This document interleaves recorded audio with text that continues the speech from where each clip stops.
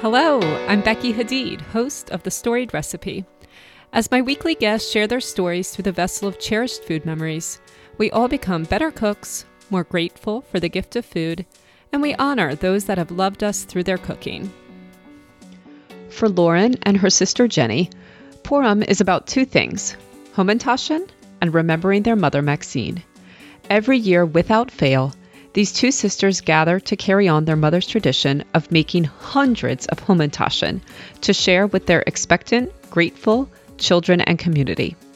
And I can see why their children and neighbors treasure this tradition. These soft, flaky, triangular filled cookies are 3 bites of perfectly balanced crust and sweet, but not too sweet, filling. Before we tell you all about them, would you please take a moment to subscribe to the podcast? Thank you. And here's Lauren. Everybody who comes on the show loves food, right? But not everyone works with food professionally, but you do. Yes. Okay. So tell me a little bit about your job and also your path to that job. Okay. So I guess I'll start with what I do now. I own a small custom cake business that I do celebration cakes, so birthdays and bar mitzvahs and just anniversaries, all kinds of special occasion custom cakes. I also do quite a bit of food styling for live television segments for freelance clients. And I also work as a private chef. So I do catering for events and dinner parties. I recently started doing a little bit of food photography for food businesses. So if you own a cookie company or a granola company and you need someone to take photos and style some of your products for your website or your social media. Okay. So you work incredibly hard. I just work a lot. I just take on as much as I can. I love doing it. Mm-hmm. Would you like to talk a little bit about why freelance work works well for you and your family? Oh, yeah, sure. We have 3 kids, and one of them has pretty severe special needs. She has a rare syndrome called Rett syndrome. And so she requires, she does go to school, but she requires 24-hour around-the-clock care. And so when she was diagnosed, I think that my husband and I at the time were I owned a catering company at the time. He's a freelance editorial photographer, so he has always done that. And we kind of kicked around the idea of, he thought about maybe joining the fire department, becoming a fireman and having more steady hours and having good benefits. But we realized that for us to be able to take care of Molly and be there for her, this kind of worked. So we just kind of work around each other's schedules, and one of us can always be there for her. And it's worked out well for our other 2 kids too, because one of us is always there for them as well. So it's not always the most stable thing that you can do financially. So it can be stressful, but it also has a lot of good benefits. If you went back, you would do it the same thing over again, you and your husband both. I just can't imagine not doing it this way anymore. I just can't imagine not having kind of the flexibility that we have. Honestly, there are nights where I'm making a cake at 3 a.m. because that's the time I have available to do it. But I like having that flexibility. I think it would be really hard at this point to have a job where I'm required to go these hours every single week without the kind of flexibility. I just don't think it would work in our lives anymore. Right. It wouldn't work for Molly. No, it wouldn't work for Molly. Probably not. We're lucky that we have a big community of people to help us, for sure. We have wonderful friends. I have my sister. So we definitely have people who can step up and particularly, pick up the other 2 kids from school or drive them or have them over for a sleepover or a play date or bring me a sandwich to the ER, those type of things. Yeah. So being a freelancer, a lot of that was defined when Molly was diagnosed.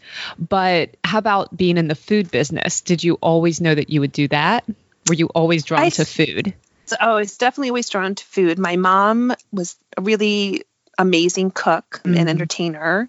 And I think she was a young adult and a young mother in the time in the 70s and 80s, early 80s, where food was changing and women's roles were changing. And she really enjoyed learning about really authentic cuisines. She really loved to learn about Mediterranean food, authentic Chinese food, not just like, the sweet and sour pork and egg rolls that you would get in Chinese restaurants. She really kind of searched out a way to make authentic dishes at home and to try them in restaurants. And I remember her making hummus in the 70s when I was 8 or 9 years old. And my friends being like, what is that? I mean, now every kid knows what hummus is now, Right. but, that was not your typical after-school snack in the 70s.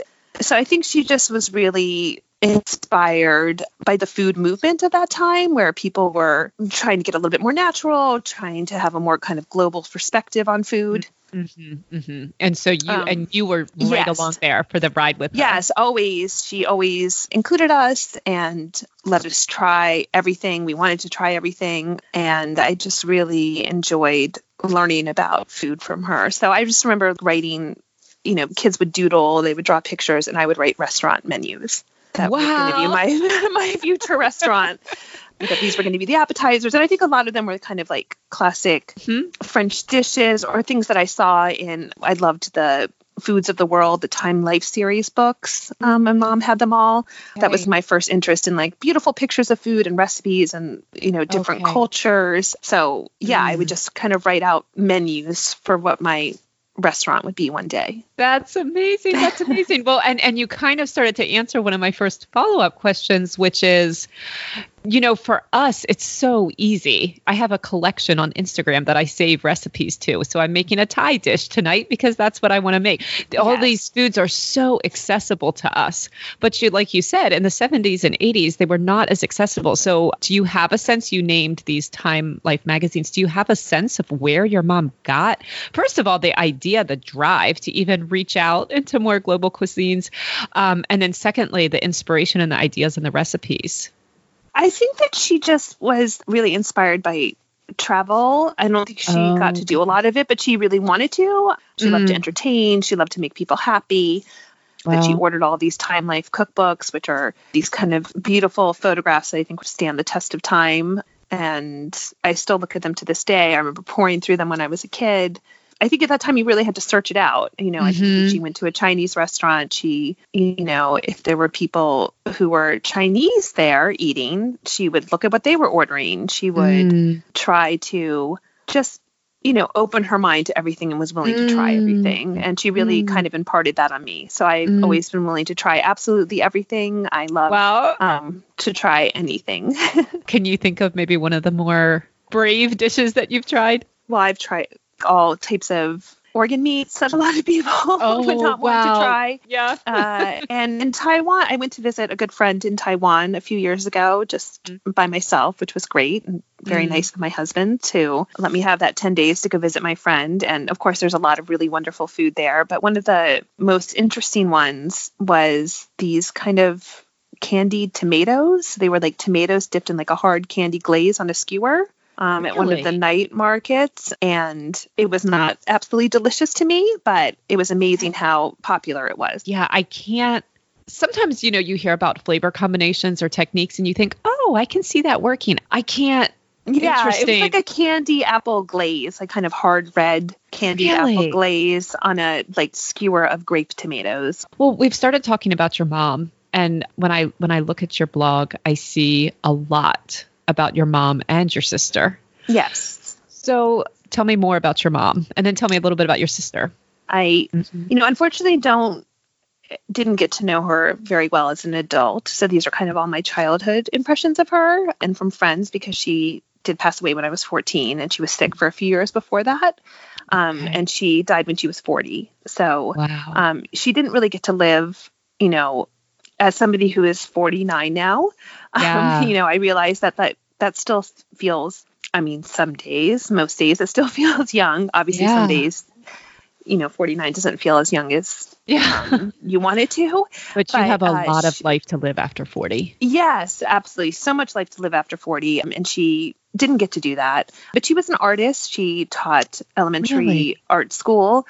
She was a painter. And then when my sister and I were in early grade school, she went back to school to become an interior designer. So I have her beautiful drawings and renderings, and she started like a small interior design firm with a business partner and did a few commercial projects. I remember she did like a these don't exist anymore, but a video store, like a commercial video store. Really? And really loved her work and just didn't really get the chance to expand on it as much as she wanted to, because she was diagnosed at 38 with breast cancer. I'm so sorry. But yeah, it just sounds like such an adventurer. Yes, I think she really did. I wish she had had more time to travel. I think she would have really loved that. Absolutely. Yeah. And tell me about your sister. My sister she's 2.5 years younger than me. She is not as adventuresome when it comes, I think she would agree with this, as adventuresome when it comes to eating as I am. But she doesn't love cooking. She can do it, but it's not like her favorite thing to do. So that's why this kind of Hamantaschen project that we do every year for Purim, we really enjoy doing that together. Right. But she's a very creative person. She used to be a first grade teacher. Okay. She owns a small business now that's something creative. So she's a very creative person. So that really runs in the women in your family, owning your own businesses. Yes, definitely. Yes, Hamantaschen next. So am I saying that right? Hamantaschen? Probably Hamantaschen. Hamantaschen. Yes. Okay. Some people do pronounce it Hamantaschen, but I grew up pronouncing it Hamantaschen. Can you just explain Hamantaschen to me and what they should taste like? Because I was surprised when I first took a bite. Yes. So they are kind of a mix between a pastry and a cookie. It's like a more tender dough rather than very crisp. Would you call it, so I guess I've always thought of it as a pastry. And then whenever I wash something with an egg wash, to me, that's always more of like a bready thing. I think I thought it was going to be like a Danish pastry. So I was surprised when I bit into it because it was borderline between like a shortbread cookie and a pie crust. Is that correct? Yes, that's a great description.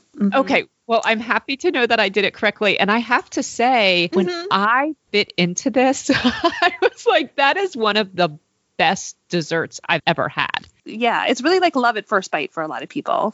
Oh, it really was good. So good. Tell me about the two fillings that you like and the other fillings that people might use. So my mom only made these two fillings, the prune filling and the apricot filling, and they start with a can of a very specific brand of filling. So Solo brand, which I think is used in a lot of Ashkenazi Jewish desserts. Okay, so what's Ashkenazi? Ashkenazi is Eastern European Jews rather than Sephardic Jews. Okay. And the cuisine kind of differs a little bit. Okay. Yeah. So is that how your family made it over to the States? Yes. Via Eastern Europe. Okay. Yes, Eastern Europe. So I think that these kind of fillings are kind of representative of that. So my mom kind of doctored them up a little bit because, of course, it's a very common filling for Hamantaschen, but of course she would never use something straight out of the can. So the apricot has apricot jam and a lot of fresh lemon juice added to it. And the prune, you add chopped walnuts and raisins and honey and lemon juice. And, I know there's a lot of different Hamantaschen out there now. There's glitter Hamantaschen and rainbow unicorn Hamantaschen. And yes, I mean, people do kinds of crazy things with Hamantaschen. You're a purist when it comes to Hamantaschen. Yes, I'm just a purist when it comes to it. I just do. I mean, we did add cherry, and I did mention that on this blog post. Because my kids have come to really love the apricot ones, and I think that my older niece Madeline, my daughter's oldest, loves the prune ones as well, and our husbands both love the prune ones. Okay. But our kids were kind of rejecting of prunes. They both love the apricot one. So we added cherry, which we usually do with can of Solo cherry filling, and then add cherry jam and lemon juice to it as well. Kind of something, a hybrid of what my mom probably would have made if she did that. Right. And so the kids love those. And even though it kind of infuriates me a little bit that that's their favorite, it's fine, Oh, yeah. What's not to love about cherry? So we make that too now. Right. And your mom was always up for trying new things, so she probably she was always up for trying new things. Yeah, she probably would have been okay with it, but they're always like, put Nutella in it, put peanut butter in it, and so I just refuse to go there. I'm going to stick with fruit fillings and try to make it more consistent with the memory of my mom. Right, of course. Yeah. I think, you were saying that your mom was very adventurous for the 70s and 80s. I do feel like it would have been typical in the 70s and 80s to just plop some pie filling into the middle. And the fact that she did kind of mix it with some lemon juice, some honey, does seem unusual for that time. Yeah, I don't think people who are making kind of traditional Hamantaschen recipes in the 70s would probably just use it straight out of the can. But she definitely, always tried to elevate things a little bit. Yes. So, Elevate's the word I was looking for. Yes. Yes. Yes. Oh, I like your mom. Yeah, she was great. She really was. Mm. Now, I could not find this Solo brand. Do you get your Solo at a local grocery store? Yeah, so usually I've had good luck finding it Giant. Okay. I found it at Safeway before lots of times. And then if worse comes to worse, we've actually ordered it off of Amazon. Yeah, Amazon has become a friend in all of this. But I have a Giant and a Safeway, so both of those are good. What is Purim historically celebrating? It's more a cultural thing for me, so I'm not super religious about it, but it was definitely, I've always kind of like had it, it's kind of akin to like for children, the Jewish kind of Halloween. So you would dress up as these characters in the story of King Haman, who is Haman, who is the kind of the bad king, and the Queen Esther, who was kind of the hero. And you would eat a lot of Hamantaschen, and you give gifts of treats to people, and that's kind of what it was for our family. I don't have like specific memories of, I'm sure I did when I went to Hebrew school. I'm sure I was told the whole story, but that's not really what stuck with me about Purim. It was mostly my mom and the Hamantaschen and the making of them, and just like the whole day project of that. It's just something that when she was gone, it was just a real way to remember her, that she just made these every year without fail. There's hundreds and hundreds of them, and it's just, we do it the same exact way that she did it, and just my sister and I do it together. I'm sure our kids are dying to help. I think they'd love to help, but we do it when they're in school so that we can spend the time together and just crank them out and talk and spend that time together and remember our mom. And does the conversation usually turn to her that day? Definitely. There are some times where, there are some years where I think it's probably all about her. There are some years where, we talk about our childhood, or we just talk about anything. It's just really time for us to get together. There's definitely been some times where there have been a few tears. Families are difficult, and growing up without a mom is difficult, and even sister relationships can be difficult. And she's my best friend, and I love her. But there have even been times around Purim where we've had a disagreement, but it doesn't matter. We're still going to make the Hamantaschen every year, even if the day before we were, having a disagreement. We're still going to make the Hamantaschen. It's like a really important thing to us. Absolutely. That's exactly what family is. It doesn't go away. Yes. Very true. So, and you told me the only time you've ever made Hamantaschen outside of Purim was for your sister? Yeah, she was pregnant with her first baby, who is now 17 and about to graduate high school, which is crazy to me. But she was just having one of those kind of intense pregnancy cravings, and she wanted Hamantaschen. And some, Purim is always usually in March. Yes. Lunar calendar, so it kind of changes all the time. But sometime in March. And so my niece was born in August, and I think this was probably July. So it just felt very weird to me because you don't make Hamantaschen in July. You're not in the mindset. But I did make them because she really, and obviously she couldn't help me. She was kind of very pregnant and miserable. I can't remember if I went to her condo at the time and made them, or if I made them at home, but either way, she got them. And that was the only time outside of Purim that I've, made the Hamantaschen. And also the only time I've made them without her. Normally I make the dough at home because I just have a giant mixer, and then we go to her house, and she has a bigger kitchen and a bigger island, and it's a lot of rolling and cutting. Yes, it is. So she handles getting the filling ingredients. I make the dough in advance, which you can make and freeze, which is wonderful, or you can just keep in the refrigerator for a few days. And so I make all of that at home in my giant commercial KitchenAid mixer, and then I bring it over to her house. Yeah. Well, that's really, I think that definitely honors your mom. I think your mom would have done that, made it in July for your pregnant sister. Yes, I think she would have, definitely. Yeah, it was a very maternal thing for you to do, actually. Yes, I didn't have any children at that point, and I just remember being, so excited that I didn't know it was my niece, but that, I was going to have a niece or nephew, and just trying to really help her out in that last kind of that time, last push. Yeah. Yes. Yeah. Yeah. Although maybe last push is a bad, right. a bad analogy when it comes to, yeah. Let's see. So you said you make 250 of these? Yes. Mm-hmm. So who eats all of these? Surprisingly, we eat a lot.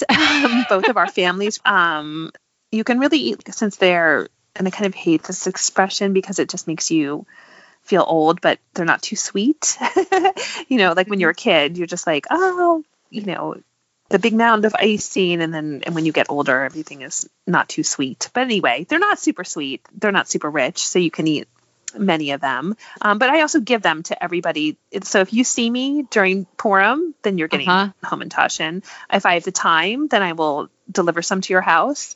It just kind of depends on what's going on that week. But if you drop my kids off from carpool, then you're getting a bag of Hamantaschen. If you are, I see you at school drop-off, then you're getting a bag of Hamantaschen. If I'm going to drive by your house, I'll leave one on your porch. Wow. So I try to, give some to friends and neighbors. And then, my kids really mourn when they're gone. So I really try to make a lot so they can just kind of eat the Hamantaschen to their heart's content. They're very, very excited for them every year. I love this concept, and more I'm hearing this, that everyone but us extravagant Americans seem to embrace, of just, you know what, there's a time and a season for everything. And you make a food for a particular event. And then when that event is done, you wait until the next year. And I really like this idea. I wish we did this more. Yeah, I really love it too, because I think it makes it super special. Yes. And I have quite a few of those kind of food memories for my kids now. And I always make a special pecan pie on Thanksgiving for my daughter. And we always, we're a mixed faith, if you want to call it that, a kind of more mixed cultural tradition households. We celebrate Christmas also, and we do a fondue on Christmas with my sister and her family. Really? We do like traditional cheese fondue and chocolate fondue, and just something that we do every year. Our Thanksgiving menu is the same. Some part of me would like to switch it up a little bit, obviously, but like my kids are very rooted in food tradition. They expect like the same things every year. And it really makes them happy. Yes. Yes. They're adventuresome, and they'll try things. Well, one of them is adventuresome, and they will try things, different things. But just for those kind of holidays, they all kind of revolve around food and spending time with family. So they always have the expectation that, we'll spend time with family and we'll have this. Right. Right. And there's all the other days of the year to be adventurous. Yes, of course. Exactly. Yeah.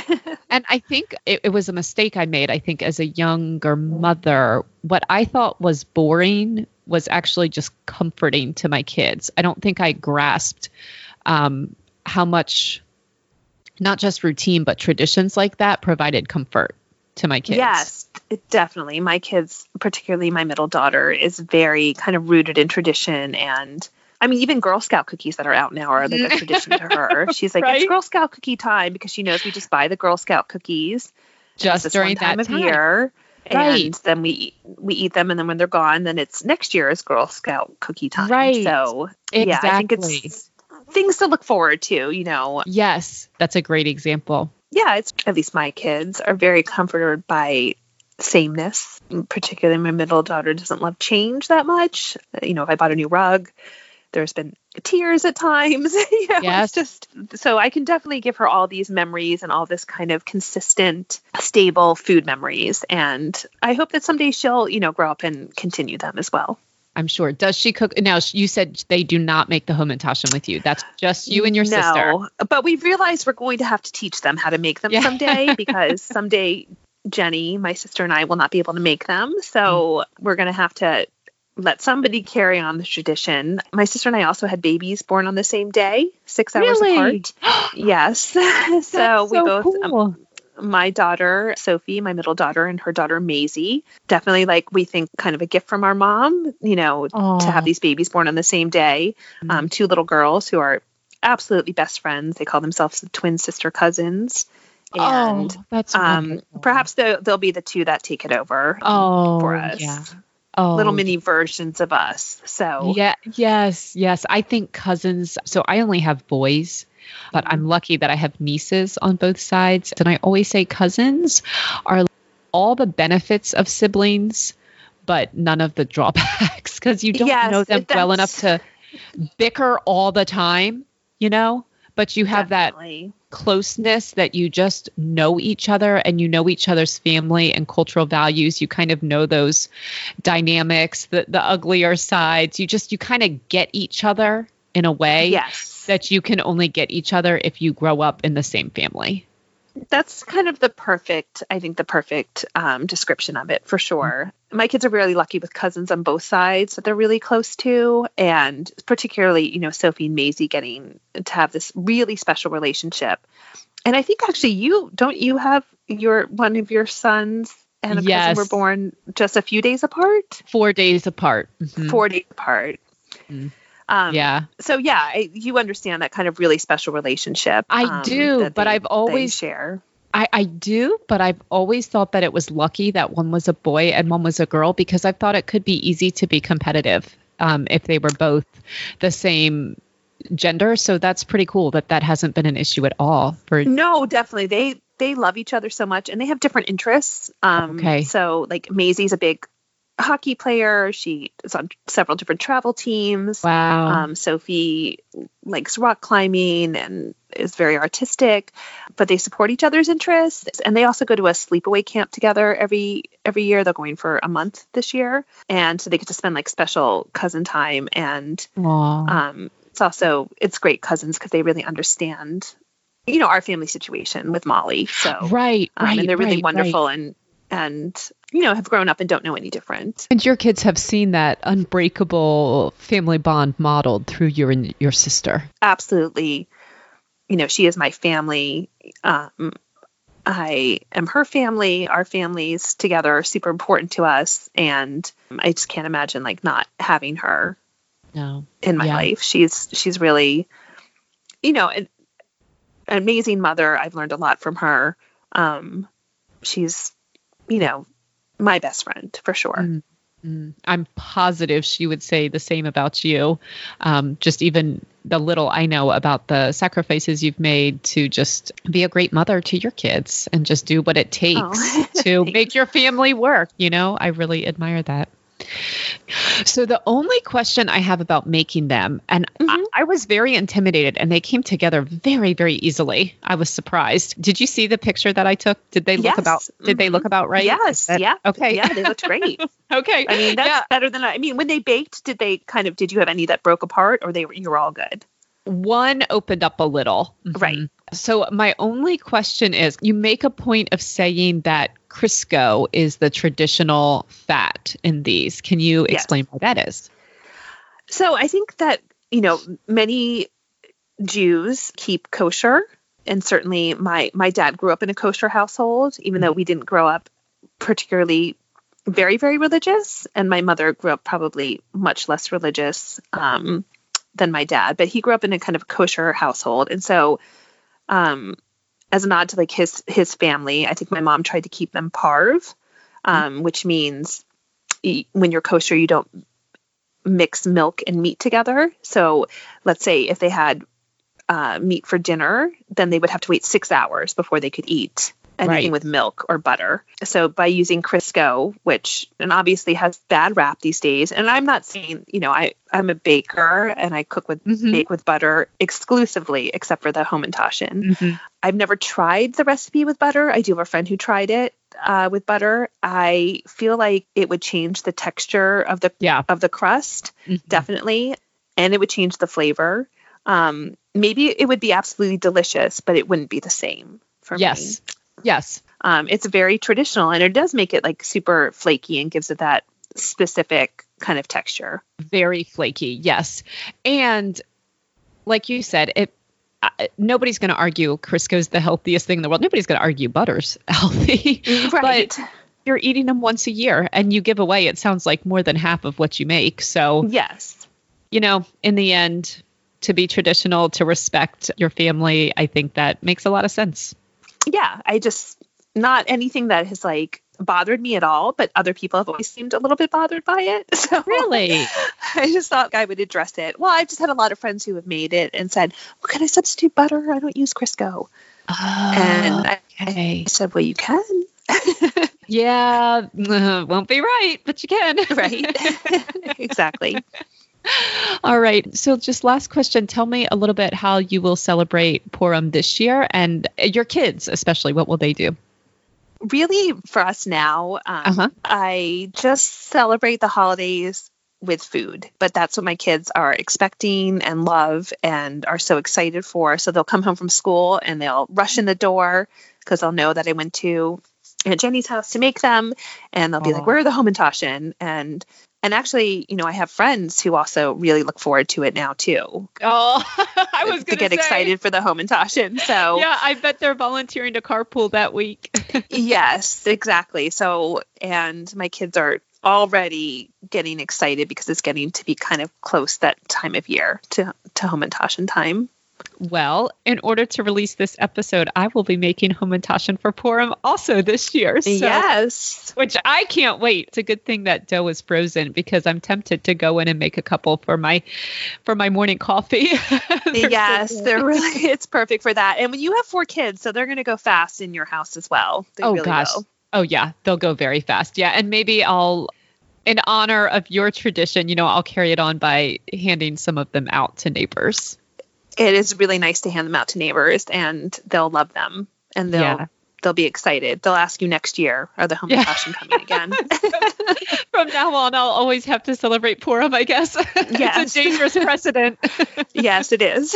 Yeah, I can't wait to see the pictures, because your photography is like an inspiration to me and amazing. So I really can't wait to see what you do with kind of the styling and the photos for them. I'm excited also. I will definitely put creative effort into it and try to make something really beautiful to really honor your mom.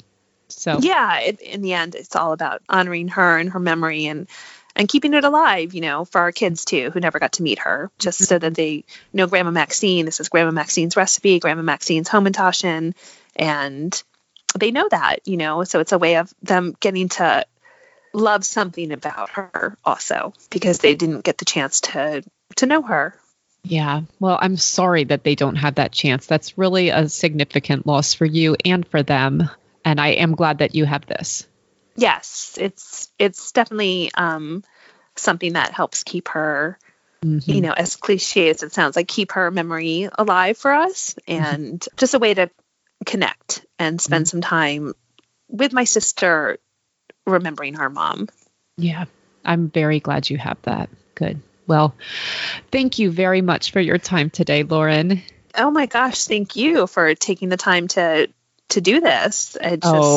I'm thrilled to share her recipe with a lot more people. I feel very, very honored to do that. Is there anything you'd like to share with us in terms of your contact information if people want to reach out to you for cakes, for styling, for photography? Yeah, so I have a website. It's mostly for the cakes, but there's a little bit about the food styling on there, which is aspenstreetcakes.com.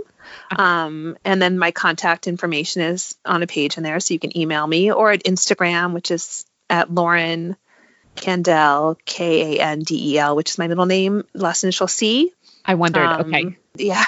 People are like, Kandelic, is that your last name?